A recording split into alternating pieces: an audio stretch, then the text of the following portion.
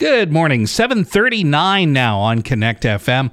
We are ready, and it's time for our spring training update on the Pittsburgh Pirates. We're going to talk with Greg Brown here in a moment. This spring training update on the Pirates, sponsored by Jim's Custom Collision. Voted number one in the best of Tri-County, Jim's Custom Collision is your one-stop collision shop.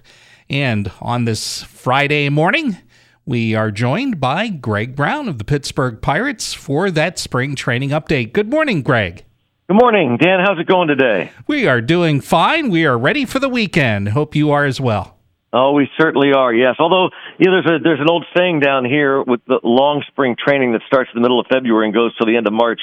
Every day is Tuesday. Down here, because you lose track of time. Every day is the same.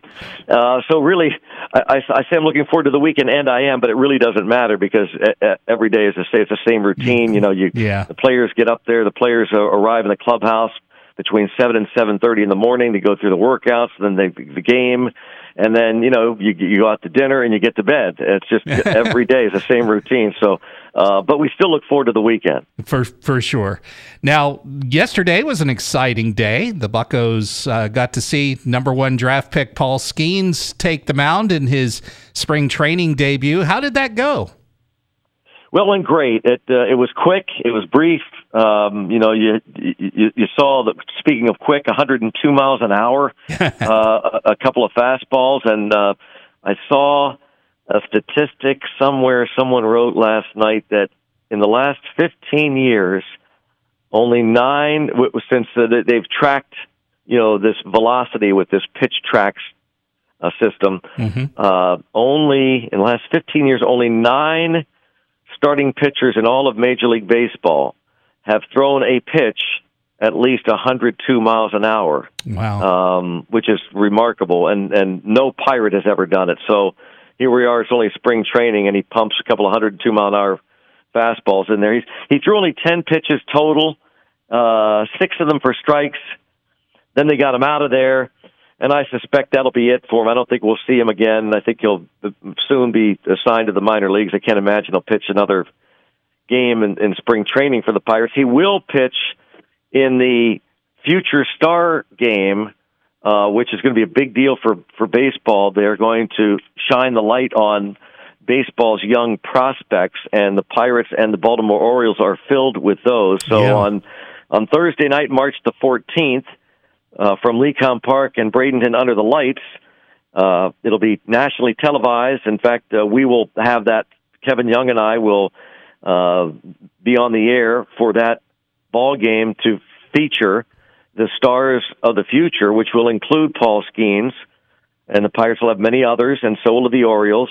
And we saw that yesterday with not only Skeens, but Skeens was pitching. His catcher yesterday was Henry Davis. Right, yep. So Skeens was the number one pick overall in baseball last year out of LSU. 3 years ago, Henry Davis was the number one pick out of Louisville by the Pirates. The first batter that Skeens faced yesterday was the number one pick by the Orioles, and the number one pick overall in baseball just 2 years ago out of a high school in Oklahoma, Jackson Holliday.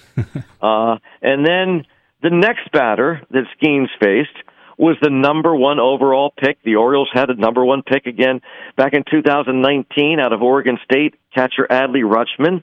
The next batter he faced was a guy named Heston Kjerstad, and he was the number 2 pick overall in the country out of Arkansas 4 years ago in 2020. So it was first round number 1 picks just all over the place, and Skeens, again, as I say, dispatched them 1, 2, 3, and looked really good. He's a big horse up there. He's like a locomotive, and that ball comes at you quick. He's got great command of it already.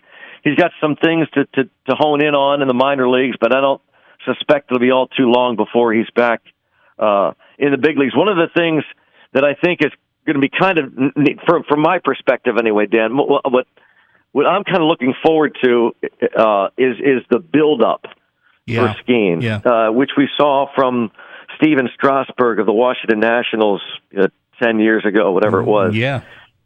When he's going through the minor leagues and ballparks are starting to fill up in the minors, and wherever he goes, and then the anticipation of when the call-up's going to be, and that first game and I would think that the Pirates, like any other team in baseball, would schedule his call-up when the team is home. Exactly. Because that's a big gate, that's a sellout waiting to happen. But we were there, the Pirates were there when Steven Strasburg made his Major League debut in Washington, D.C. I'll never forget it. It was unbelievable. It was something like June, I think, middle of June, and it was, the Nationals weren't going anywhere, but it was an absolute, it was chaos and mayhem everywhere you went. There's national TV reporters and sportscasters. It was nationally televised and sellout crowd. They were fired up.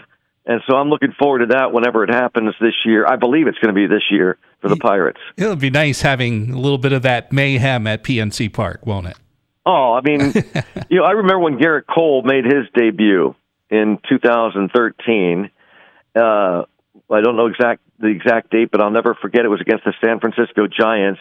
And he was the number one pick in the nation out of UCLA a few years before that. And when he came up, now it wasn't really announced well in advance. It was a couple days. They said they're bringing him, and there was an incredible walk up. I don't know if it was a sellout, but it was close.